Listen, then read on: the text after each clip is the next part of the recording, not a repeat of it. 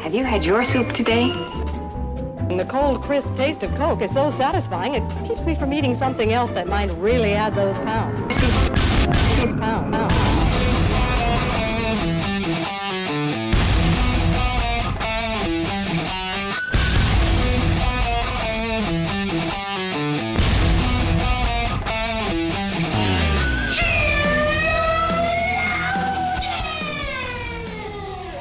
Good morning, good afternoon, good evening, wherever you are.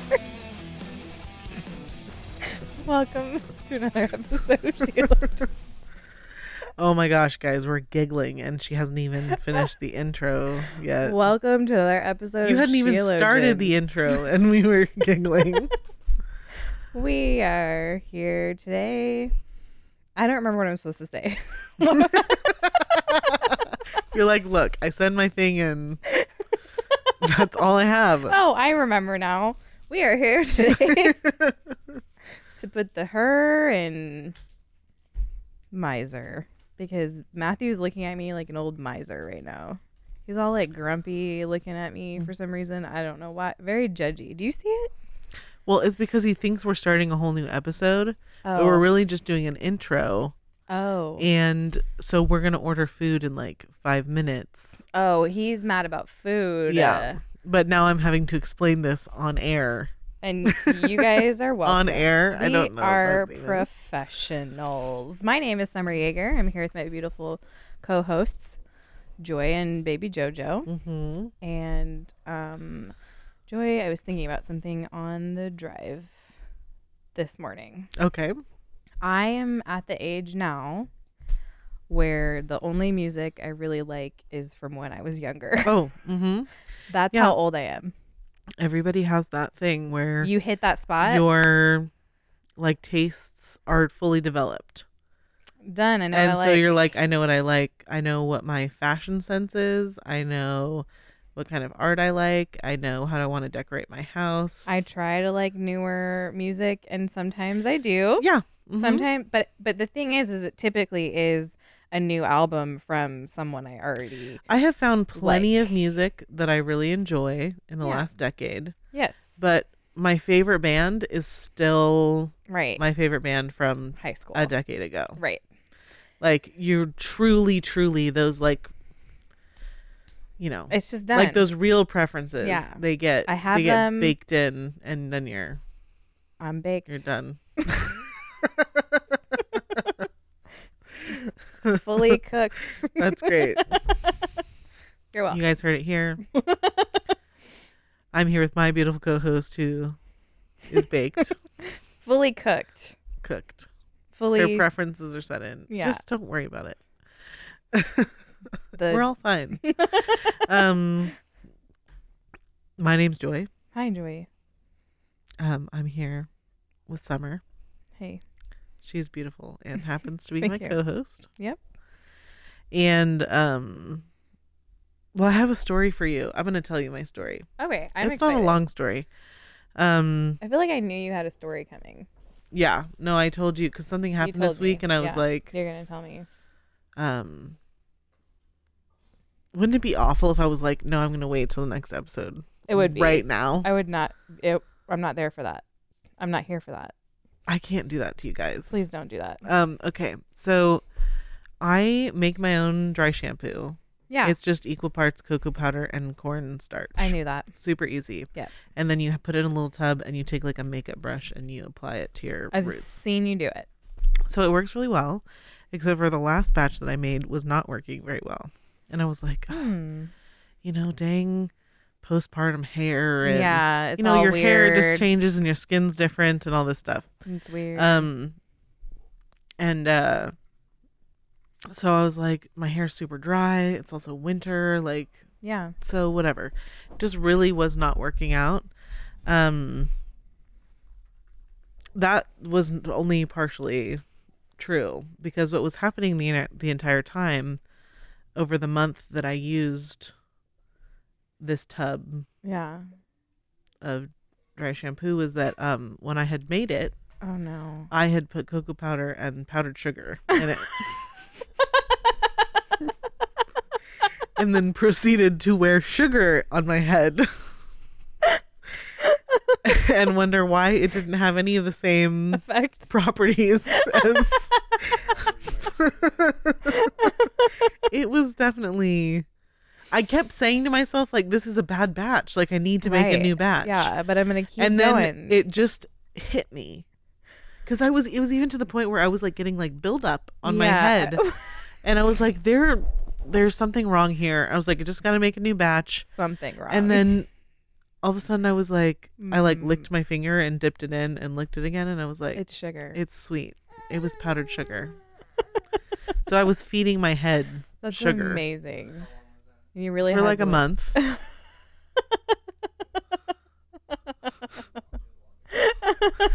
It was not longer than that.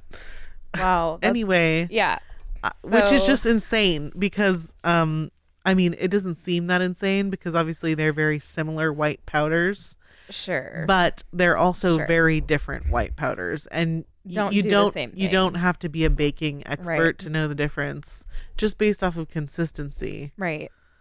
But anyway, Yeah. so my head's feeling better now. Okay. I was have gonna switched back ask, you're using the right to stuff. to Okay. the non-sugar That's because your pretty skin funny. doesn't do Like well. that, yeah. Your skin doesn't do well It's when a you just scrub. put sugar on it Oh, but that's not even a scrub because it's powdered sugar. and you don't wash it away. Yeah. Okay. Well, I also had So that's where I'm at. I also had an embarrassing moment this week. I already Uh-huh. told you about it, but it was really embarrassing. So I'm just gonna tell you guys about it. Since you told an embarrassing Yeah. story, I'll tell an embarrassing story real quick. So I was not feeling well. It was Sunday afternoon, so I was trying to rest, but I really wasn't feeling well. And then all of a sudden, just remember I'm 10 weeks pregnant, and only certain things sound edible to me, like at certain Yeah. times. Mm-hmm. And all of a sudden, I really, really wanted a breakfast burrito. And then I burst into tears because I am from Arizona and I know how they make their breakfast burritos Right. in Arizona. Mm-hmm. I don't know how they make breakfast burritos in Nevada. Right. I'm guessing it might be a little different. And I have gone to other states, and when I have ordered a breakfast burrito, they have put French fries inside of the burrito instead of like potato. Like, I know French fries are made out of potatoes, but French fries are a very specific If you thing. think a potato is a French fry, Yeah, you need to. you need help. So I was crying because I knew I was going to ask my husband to go get me a breakfast burrito, but what if I bit into it and it was French fries. there were French fries? And so, You know, I'm not pregnant, and I can almost relate to that. yeah, it was I upsetting do. I at least relate that French fries are not supposed to go. in a burrito. Don't take your leftover scrap French fries and throw put them in this my burrito. Yeah, I'm not interested. They're too long. Yeah, They need to be cut up, that's not right. and they get soggy. It's just not right. The French fries get soggy when you put them in a thing. shouldn't be that way. French fries are either a side, or you can like load them up with something, and then yes, it's the or meal. they're a base. Yeah, they're a like- side or a base. yeah. They don't belong inside of Right. a burrito. Right. So I just want to say, bless my husband's heart, because he responded the right way. He responded very well to his wife crying over French the fries in her chance burrito. Yeah, that a French potentially. fry might be in the burrito. He said, you know, this is a good sign. Like, you are definitely pregnant. Like, for sure, you've got something hormonal going on right now. And he's like, and you should just praise God for that, because it means you're Mhm. pregnant. So that's great. And, you know, maybe don't cry about it, though. And also, I will make sure that I will ask them and make sure that they Right. don't put French fries in your breakfast burrito. And I was so happy that he was going to make He was willing to sure accommodate. that there were going to be no French fries in the burrito. So anyway, that's embarrassing, but You guys heard it here. I survived. We survived. Everyone survived. The burrito was great. I It felt did not have French fries in did it. not have French fries in it, and that's my story. And everyone stop putting French fries in your burritos. And just don't do it. Okay, so we have already recorded our interview with. Mhm. I'm just so excited. Ken Ham, Dr. Georgia Purdom. I'm I know. super excited. This is the guest I've been telling you guys about that I'm super excited about. So I hope you enjoy the interview. So we are so excited today to continue our series talking about creation. So far we've had Dr. Jason Lyle on the show. That was super fun. Mm-hmm. And we were joined by Dr. Gordon Wilson. And today we are super excited because we are joined by Dr. Georgia Purdom and Ken Ham. So thank you guys for coming on the show. It's great to be with you. It's our pleasure to be here. I'm excited. So Ken Ham, will you tell our listeners who are not familiar with you a little bit about who you are and what you do? Well, probably the best way to do that to start with is to say g'day y'all, because I'm from Yeah. Australia, living in America. I'm a dual citizen, so g'day y'all covers it all, right? Yes, it does. So actually, I was a science teacher in Australia, and as a result of the Lord burdened me to build a creation museum because of what happened with my school teaching. For instance, one of the first science classes I taught, the students said, "So we know you're a Christian, but how can you believe the Bible when we know it's not true?" Because what we taught in our textbooks about evolution and millions of years. And so I started to give them answers to that, would take them to museums, and they're always from a atheistic evolutionary perspective. And so the Lord really burdened me about, why can't we build a museum with a Christian worldview, a creation museum? And so actually the burden for building a creation museum goes right back to 1975. Wow. But we started a ministry in our house in 1977 in Australia. And I came over on tour to America, speaking in churches in the 80s. And then in 1987, we moved over to California to work with the Institute for Creation Research, the late Dr. Henry Morris and the late Dr. Dwayne Gish. Worked with them for 7 years. And instead of returning to Australia, we said, we're going to build this creation museum. And so there were 3 of us that moved out to the state of Kentucky, right, because we're within a 1-day drive of 2/3 of America's population, which is south of Cincinnati. And that's really how the whole ministry from big picture perspective came about. And we opened the Creation Museum in 2007. We opened the Ark Encounter in 2016. So we now have the 2 leading Christian themed attractions in the world that millions of people have come through. That's amazing. Right in Kentucky. And I have to tell you, this is selfishly, when I was in college, I'm so thankful for Answers in Genesis, because when I was in college, I was taking anthropology classes, and there was so much going on there that we were being taught about evolution, and Answers in Genesis was just, it was a resource that I knew I always had. If I had a question, I could just plug it into the website and something helpful would pop up somewhere. So I'm so thankful that you started all that. Well, we've heard that testimony so many times over the years, and that's what we are. We're a resource for people to use. We're an information-rich ministry. I mean, our main website, answersingenesis.org, has tens of thousands of articles, and I hear testimony from people all the time, just like you gave, high school students, college students, who are using the information there to be able to, cope with college. Yes. Or to do assignments or projects of various sorts, or just to help them to have answers. That's right. That's what it's been for me, for sure. So thank you so much. So Dr. Georgia Purdom, tell us a little bit about yourself. Well, I have a PhD in molecular genetics from Ohio State University. And, I grew up in a Christian home and, had always been taught that the Bible was true from the very first verse. But when you're confronted with all these things of science, it's kind of like, okay, so how do I was really seeking to, can I reconcile this with the Bible, and how does all that work? And so I went through college and graduate school, and then really felt a burden, really felt the Lord impressing on me that I needed to have answers to these questions. And so that started in 2001.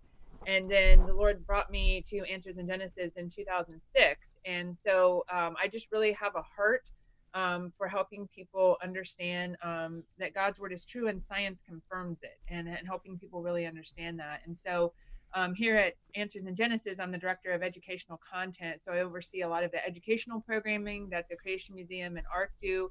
And then I also speak and write, obviously, from my genetics perspective here. And I'm also the director of our women's conference, Answers for Women, which is an annual conference that we hold.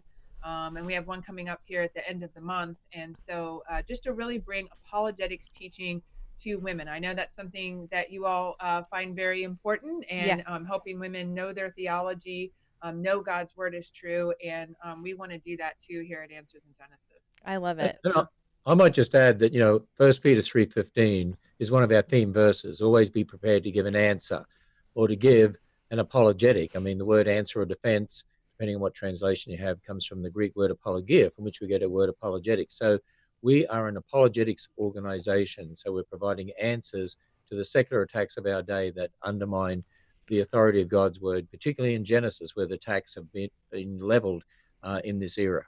That's so funny. I definitely feel we're related in a lot of ways with our goals. I'm sitting next to a sign that has First Peter 3:15 in Greek right behind me because yes, as you said, we have a passion for that too, and it's very important. My dad's been an apologist my whole life, and so I love what you guys are doing, and kind of what you were talking about, Dr. Purdom, about how you want Christians to be able to answer these questions, and that's really what you have a passion for. That's what we're trying to do with this series. What we found is that a lot of people have a lot of questions about the earth and what our duty is towards it. And so I was kind of hoping we could start with just talking about the answers that we do get in Genesis. And I would really like to start with, and either one of you can answer this, why I believe that it's important that we believe in a literal 6-day creation. I'm assuming, I know you guys would agree with that, but why is it important for our faith that we believe in a literal 6-day creation account? Well, when people say to me, why does it matter what you believe about Genesis, particularly the 6 days? Why does that matter? And my response to them, first of all, would be this: does it really matter if we take God at his word or not? Because the real issue comes down to biblical authority. It's interesting when you look in the New Testament, Jesus in Matthew 19 and also in Mark 10 as well, when asked about marriage, immediately refers to what's written there in Genesis. Have you not read, he which made the beginning made the male and female, that's Genesis 1:27, and said, for this cause shall a man leave his father and mother and cleave unto his wife, and they'll be one flesh. That's Genesis 2:24. By the way, there you have the gender issue solved, male and female. That's right. And you have the foundation of marriage, that God made man from dust, woman from his side. You become one because you're one flesh, and so as to be a man and a woman. Actually, all of our doctrines are founded in Genesis. There's not one doctrine that ultimately is not founded in the first 11 chapters of the Bible. And so I'm saying that to say this: if you just take Genesis as written and you read it through, obviously, there was one man, Adam. He was made from dust. One woman, Eve, made from his side. But the Bible also says God made everything over a period of 6 days and rested for one. And when you look at the meaning of the word day there, the Hebrew word yom, and the way it's qualified with evening, morning, number, night, just from a perspective of the Hebrew language, it means an ordinary day. When you talk to people who have all these different views of Genesis, theistic evolution, progressive creation, the framework hypothesis, day-age theory, or whatever it is, there's many different views of Genesis. They all have one thing in common. They're taking the ideas from outside of the scripture, particularly the supposed millions of years, taking it to scripture and reinterpreting scripture and reinterpreting those days.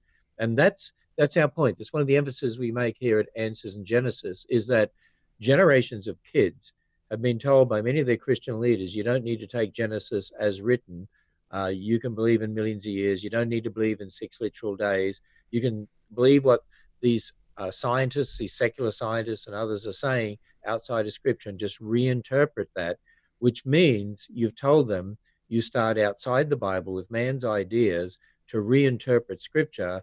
Well, how can you trust any of what the Bible says? Why not do that with the resurrection or the virgin birth or any of the miracles that we read about in the New Testament? And that is why I keep emphasizing to people, this is a biblical authority issue. And if you want to look at a consequence of the loss of biblical authority generationally, if you look at the millennials, for instance, only 18% go to church. 56% of the greatest generation went to church. Only 18% of millennials. Generation Z are twice as atheist as any previous generation. We're seeing a loss of the coming generations from the church and the secularization of the younger generations. And I believe it's the church's fault for not standing on the authority of God's word beginning in Genesis. And this whole issue in regard to the age of the earth, the 6 days, that's a major factor in all of this, because so many Christian leaders have compromised because of these ideas from outside of scripture. That's right. That's right. I know we recently had a pretty famous story of apostasy, and a lot of it was based on what you were talking about uh, people looking at scripture and saying, well, can it really defend itself? I've never really thought about it before. And they were millennials, and that is a very common objection nowadays. So how would you say, if it's important that we believe in this literal 6-day creation, because essentially to deny it is to deny the sufficiency of scripture, the truthfulness of scripture, how would you say the creation account is different or the same as other creation accounts that come from the same area? Because I know that's something that people, they bring up a lot, actually, is that our creation account, even the flood, all of these ancient groups have these similar stories. What's different or the same about ours? What should we know about that? Well, I think we need to understand that a lot of those accounts, or all of those other accounts, are coming from the biblical one. The biblical one was the true one, the first one that was written down. And, you have like the Tower of Babel event in Genesis chapter 11. So you have everybody together, right? And this is 100 or so years after the flood. They're hearing firsthand accounts of the flood. Noah, there's no reason Noah wouldn't have had written documents of a lot of the history that had already happened in the 1500 years or so since creation. So all that information was there, and firsthand accounts and all of those things. But then when they spread out from the Tower of Babel, that information over time gets changed, and it gets changed based on the culture, and as they go away from God and not worshiping the one true God, based on their locale that they're in, and various things there. And so it starts to get distorted and it starts to get changed. But it's based on the one true one, because if you compare like the different accounts of the flood that are out there, almost every culture in the world has some account of a flood, and you can compare it to the biblical one and you see similarities, but then you also see things in those that make it totally outrageous and totally unbelievable. And we show some of that on the Ark Encounter. But the one that's in scripture, though, we can show scientifically that ark is sound, that ark will work, and so I think that's when we compare it to what's in the Bible, we can use science and archaeology and historical accounts and all these things that support and confirm what God's word says. We know it's true, but doesn't support or confirm these other ideas, these other stories. Yeah, there's one of the flood legends that has the boat carrying the animals as like a cube 7 stories high, which you realize isn't going to survive a global flood very well. And then you read the account in the Bible, and it's a 6-to-1 ratio ship that would survive in such a flood. And you realize it sounds like the Bible is the original. The other one is the perversion of it. It's interesting when students go to universities, one of the things they're told today, the Babylonians have stories like the Jews. The Jews obviously borrowed their stories from the Babylonians. And as Dr. Purdom said, it's the other way round. And when you look at the Babylonian stories, you realize they're perversions of the original. I'll never forget, in Australia, I was at an Aboriginal settlement once, and I was there with the missionary, and the missionary was telling me that one of the Aboriginal elders came to him and was telling him that they have a Dreamtime legend about creation, about the creation of man and woman. And one of them was that woman was made while man was asleep, and she was made from a yucca tree. And so the missionary got out his Bible and read the account of the creation of Eve from the Bible.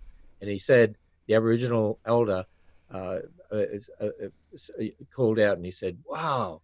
He said, how come you have the same story as the Aboriginal and yours is better? And I thought that's a really good summary of it. That's right. I love that. I'm going to be thinking about that for a while. Okay, so I agree with all of you there. I think one of the questions that, at least I know from talking to women about just about Genesis and about the creation account and what we learn about men and women and our duty towards each other and our duty towards Earth, a question keeps coming up about the dominion mandate and what parts of it we are still responsible for. Are we responsible for all of it? What does that look like? And so my question for you guys is how should Christians think about the dominion mandate and our responsibility towards God's creation? Well, I think, we can both contribute here. But when God gave Adam dominion over the creation, remember that it was a perfect creation and sin hadn't entered the world. But now we're living in a fallen world. So here's the point. We have to, first of all, understand what sin has done to the world. For instance, when it comes to environmental issues, when we talk to the secularists today who have an evolutionary belief system, they basically look at everything that is natural is good, whereas we would say everything natural is fallen. And today I see more and more, and you see this over and over again, that the secularists and those who do not take God at his word seem to reverse everything. For instance, the Bible says God gave man dominion over the earth and over the animals. Well, you'll notice in a lot of the movements today, animal rights movements and so on, they're putting the animals, and we see some of these environmentalists, they're putting the environment, the animals, they're giving that dominion over man. It's the other way around. Now, that doesn't mean that man should just abuse the environment either and abuse animals. But we were given animals to eat after the flood. Genesis 9, verse 3, God said we could eat all things. And we are to use the environment, to use what God has entrusted to us for man's good, for God's glory. That means we need to look after it, but at the same time, we can use it. And we have to also understand it's a fallen world, so that, for instance, we might look at something and say, oh, that's a swampy area. We could actually improve that and make it better. Whereas you might find secular environmentalists say, no, you shouldn't touch it because that's natural. Whereas we could say we could actually improve it. So, we have to understand what dominion means in the context of Scripture, but what sin has done.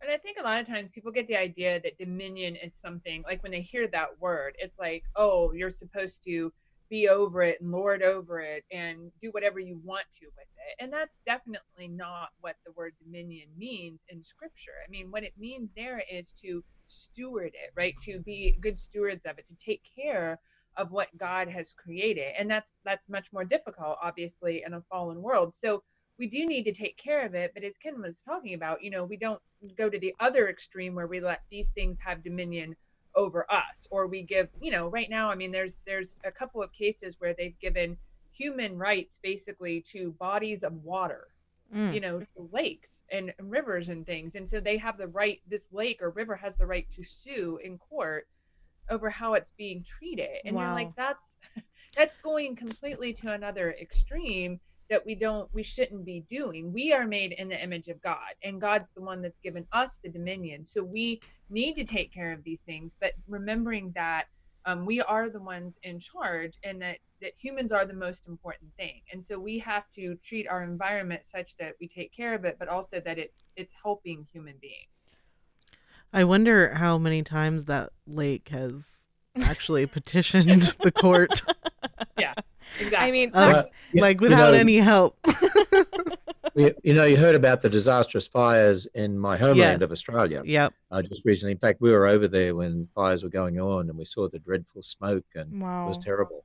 But what's interesting is, for instance, I have family members that have a property, a few thousand acres, and the problem is, because of the environmental movement, they were told they had to stop backburning, and they weren't allowed to backburn. Whereas, the Australian Aboriginal people used to actually light fires to clear out the underbrush and so on, so that it wouldn't result in disastrous fires. Well, as a result of the environmental movement having the wrong view of the environment, and they actually said, the government actually said to my family members, you can't do any more backburning because the smoke harms animals and harms the environment. Well, now because of that, there was an incredible amount of fuel then in the area. So when those fires came, the amount of smoke really did harm the environment and harm the animals and caused disaster. So there's an example, again, of them letting the environment have dominion over man instead of the other way around, and realize we can use fire to look after the environment if we do it in a controlled way and do it properly. Yeah. I mean, that's what we should be looking at and understanding it's not a perfect world anymore. And so sometimes we have to do things because of what the curse has done and because it is a fallen world. Right. Reminds me of what Paul said about, when people give up God and deny him, they end up worshiping the creature instead of the creator. And so it's like you have this instance of, giving a lake rights. That's essentially trying to elevate this thing to a level that it just doesn't belong. And Right. bad things happen as a result of that.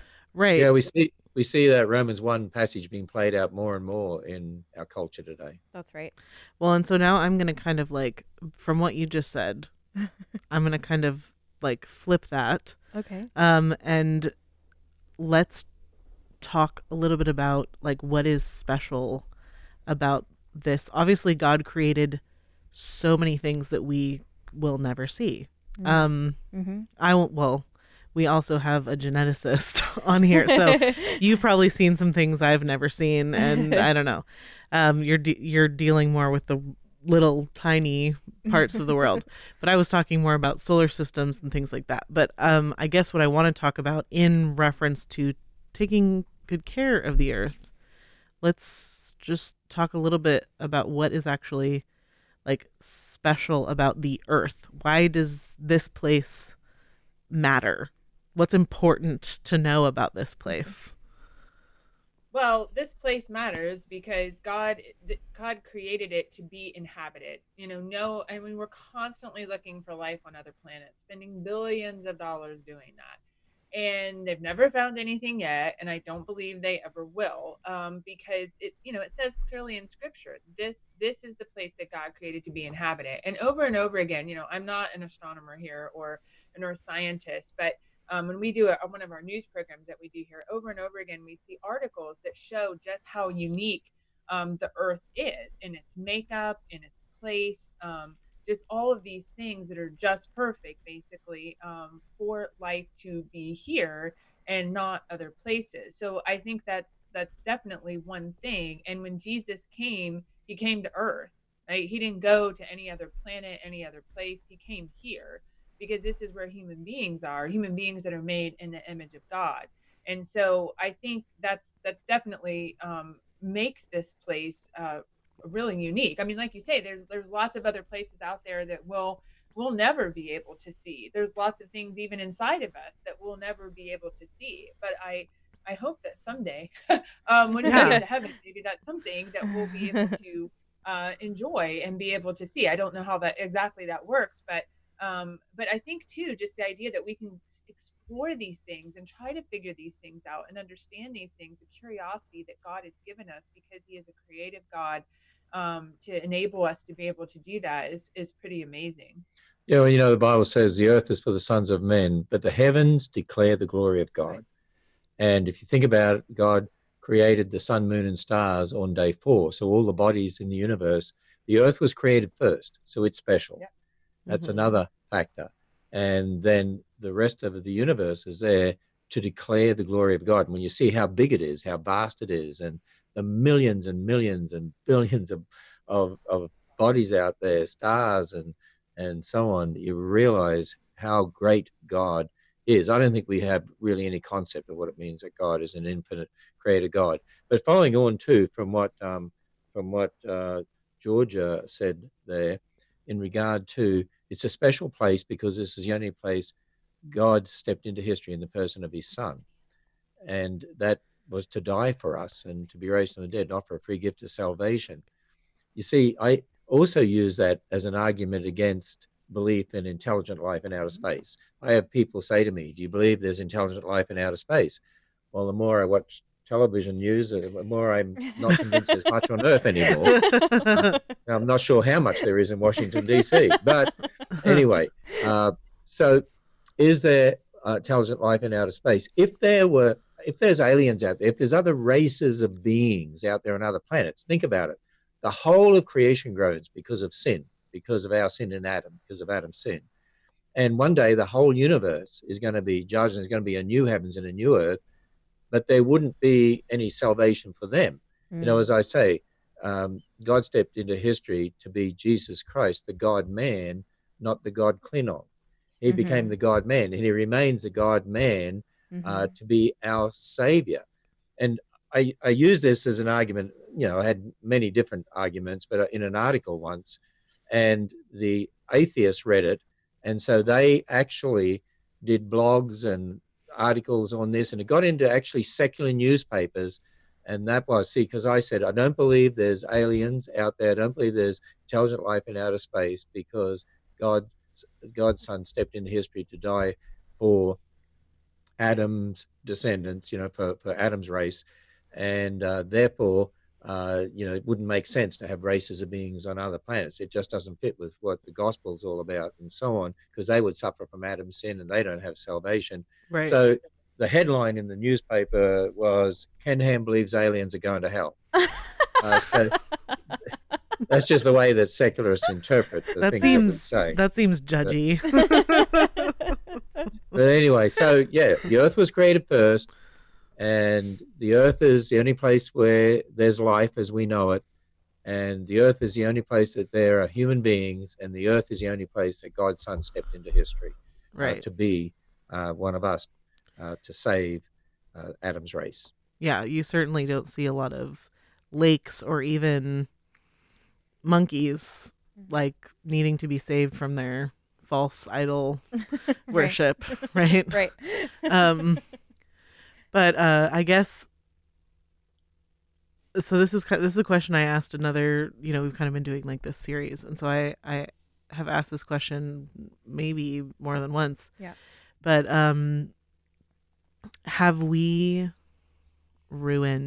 humans have we ruined the planet? Well, when Adam sinned, we ruined the planet. Yes. That's right. That's a simple answer. Right? Actually, there's a verse of scripture that tells you that. It's in Romans 8. The whole creation groans and bondage to corruption because of Adam's sin. Yeah, I think definitely humans have been irresponsible. We've sinned and we've done things that we shouldn't have done. Different species have went extinct, things have been overhunted, or we've changed habitats such that those organisms no longer survive and live. And so that's not a good thing, obviously, that we've done that. But at the same time, I think, there has to be a balance. I guess that's what, when we look at environmentalism, I think sometimes Christians are put off because they see the extremes. And so they think, well, I don't want to be associated with that, so I'm not going to do anything with it. Well, that's not the right answer. The right answer isn't not to do anything, and the right answer isn't to do everything. We have to have balance in it. We have to care for it, but within reason, understanding that it is a fallen world and understanding that we are the ones that have dominion. That's right. That's right. Okay, I have one last question for you guys, and I saved just a really hard question for last, so just buckle up. I don't know if you guys are ready, but I really want each of you to share, what is your favorite work of fiction? Oh, I just want to know. If Ken Ham had to read a book of fiction, what would it be? Well, I've always been a fan of science fiction, and I grew up on Doctor Who. Yes. Okay. In Australia. Yes. I don't like the modern series Doctor Who. Right. But the traditional original series Doctor Who, Uh-huh. and there are books detailing Doctor Who adventures. Yeah. But I should say, because I'm in this ministry, my favorite book of fiction, if you really want my favorite book of fiction, it's called The Origin of Species. Yes, I was hoping you'd say that. And what about you, Dr. Purdom? What are you reading for fun? I like to read historical fiction. So Okay. things that are based off of things that have actually happened, especially surrounding World War I and World War II. Yeah. But some stories that have been drawn from that and maybe put more of in a historical fiction setting. So that's or I like to read about medical history and plagues and illnesses and how they figured out what it was and how to fix it. And yeah, I read a lot of medical That is history. so typical of a That's- geneticist. yes. What would I expect from someone Oh like man, Joy loves that stuff. Joy listens to people talk about viruses and bacteria, and it Yeah, stresses me out. There's a podcast that I listen to that I mean it's definitely secular, but it's called This Podcast Will Kill You, and it's done by two virologists that like talk about the history of diseases and things like that. Okay, now Dr. Purdham's writing that down. She wants us to go listen to it now. Well, we had so much fun with you guys. I can't tell you how thankful I am that you took your time out to come do this. I'm sure our listeners appreciate it too. And thank you guys so much. We're definitely praying for your ministry. And again, thank you for the work that you're doing, because I know you are a resource for so many of us. So I hope that you are encouraged and that you keep it up. Well, thank you. I just want to know where you got the name Sheologians from. Okay, I can tell you that. So Joy and I did not have any idea that our podcast was going to be a thing. We knew we were going to do a podcast. We did not expect to have any listeners. Yeah. So when someone made this joke, it's obviously a pun on the word theologians. And we thought, okay, whatever, this is fun, we'll roll with it. But what's been really funny is that we have really gotten a listener base by talking about feminism. But feminists often think that if you are named, sorry about that, if you're named Sheologians, that you must be a feminist. So now we have to kind of constantly explain, you know what, it's a really bad pun. We didn't know anybody was going to listen to us. And you really can't have a podcast without a commercial. Yeah. Yeah. So I want to inform your listeners about our Answers for Women conference. Yes, do it. Oh, yeah. Every year, and it's coming up March 27th and 28th. And right now we're welcoming over 1,000 women to our conference this year. So we're really excited about that. And it's called Truth: Uncovering the Lies We Believe. And so we're going to be looking at a lot of things that you probably have been talking about on your podcast, and things that have crept into the church and taken the name Christian, but they're not really Christian. That's and right. So we always really try to have a lot of good apologetic value to our conferences. And so if people want to find out more information about that, they can go to answersforwomen.org. There's still time to register, and come and join us for just what's going to be a spectacular conference. Excellent. Yes, we highly recommend it. I know I've had friends speak at that before, so we absolutely, you guys go to that if you can. It's going to be great. All right, you guys, thank you so much. I would love to do this again, and I hope you guys have an awesome day. Hey, thank you. Thank you. Thank you. Bye. Bye. Well, that was amazing. That's what you always have to say. You have to say it. What Yeah. else do you say? Uh-huh. What did you say when you asked them? No, we're recording, Matthew. Matthew's already interested in the interview. Okay. Well, what I was going to say, what I thought was so interesting, and the Gordon Wilson. Well, so first of all, I like asking the question, have we Multiple ruined different the people. earth? Yeah. Because Their answers- people, depending on like the context of your conversation, kind of leads that. But I'm glad that we got that answer to Yeah. have we ruined the earth. Yeah. But also when we talked with Dr. Wilson, Yeah. he was talking about like innovators Mhm. being the solution to this problem. Yeah. And it's so crazy to think that Ken Ham started Answers in Genesis like Mhm. in his living room Yeah. on a different continent On the other side of the planet. yeah. Yeah. A different Right. hemisphere from us. Yeah. And now there's a A network. not of just like a scientists. very solid, excellent museum, which I have been to, Yeah. You've been. but there is a life-sized ark. Arc. Yeah. And that just came from him like doing a thing in his Right, living room. like his desire to. So I think I don't know. Well, I'm sure we'll give our like conclusions in some sort of Yeah. episode once Yeah. we get all our interviews in. But Yeah. I think that's very meaningful to me, Yeah. to have someone like suggest innovation as a solution, and then have like an innovator that came on and was like, yeah, I just blew it out of the water. Yeah. Here's how I wanted And now to I have educate people. Right. I mean, I really was. I'm not lying. I was almost completely dependent on Answers in Genesis when I was in Yeah. college. Mm-hmm. It's So- funny because there are a few like creation science resources, Yeah. and they're all They're like so excellent. they're really great. They're great. yeah. So that was Like the Christian Science community is getting it, Yeah, they're on doing point. a great job. and they're all you know like what I love about all- apologetics based. Yes, and that's what I was about to yeah, say. This is what I love about them. With you guys heard it with Jason Lyle, you heard it with Gordon Wilson, you just heard it in this interview. Like their foundation is like the Bible is true. right. That's the foundation. Yeah. Like they're going to start there. Well, because the Bible is true, we're doing X, Y, and Z. Because the Bible is true, we can see this and that. One of my favorite things that Ken Ham did when he and Bill Nye had that debate, like back in, I want to say 2013 or 2014 or something like that.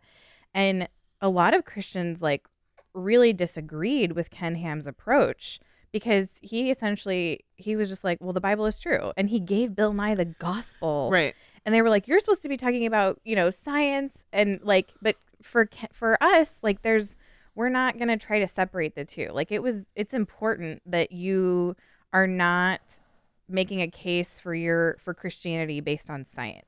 Like there's a case for science based on Christianity. Right. Like that's how we're going to do this. And Yeah. it doesn't actually take away from science at all because these people are amazing scientists and they know what they're talking about.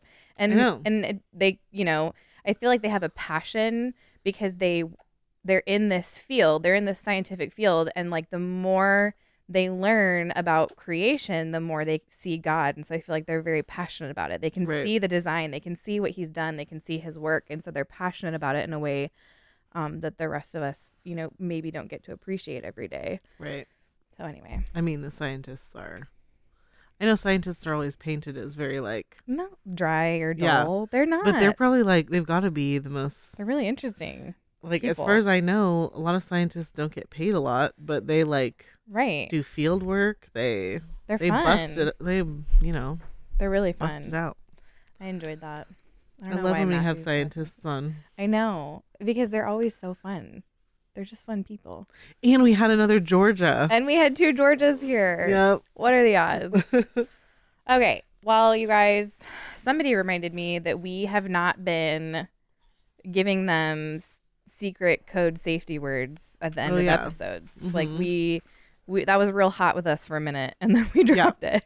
Well, I have our safety word. What is it? It's because we had 2 Georgias on. It's Georgia. No, it's peach fuzz. Peach fuzz. Got That's it. the secret word. Okay. Secret phrase. We're going with the code phrase. Secret word, like parentheses S. Word parentheses S.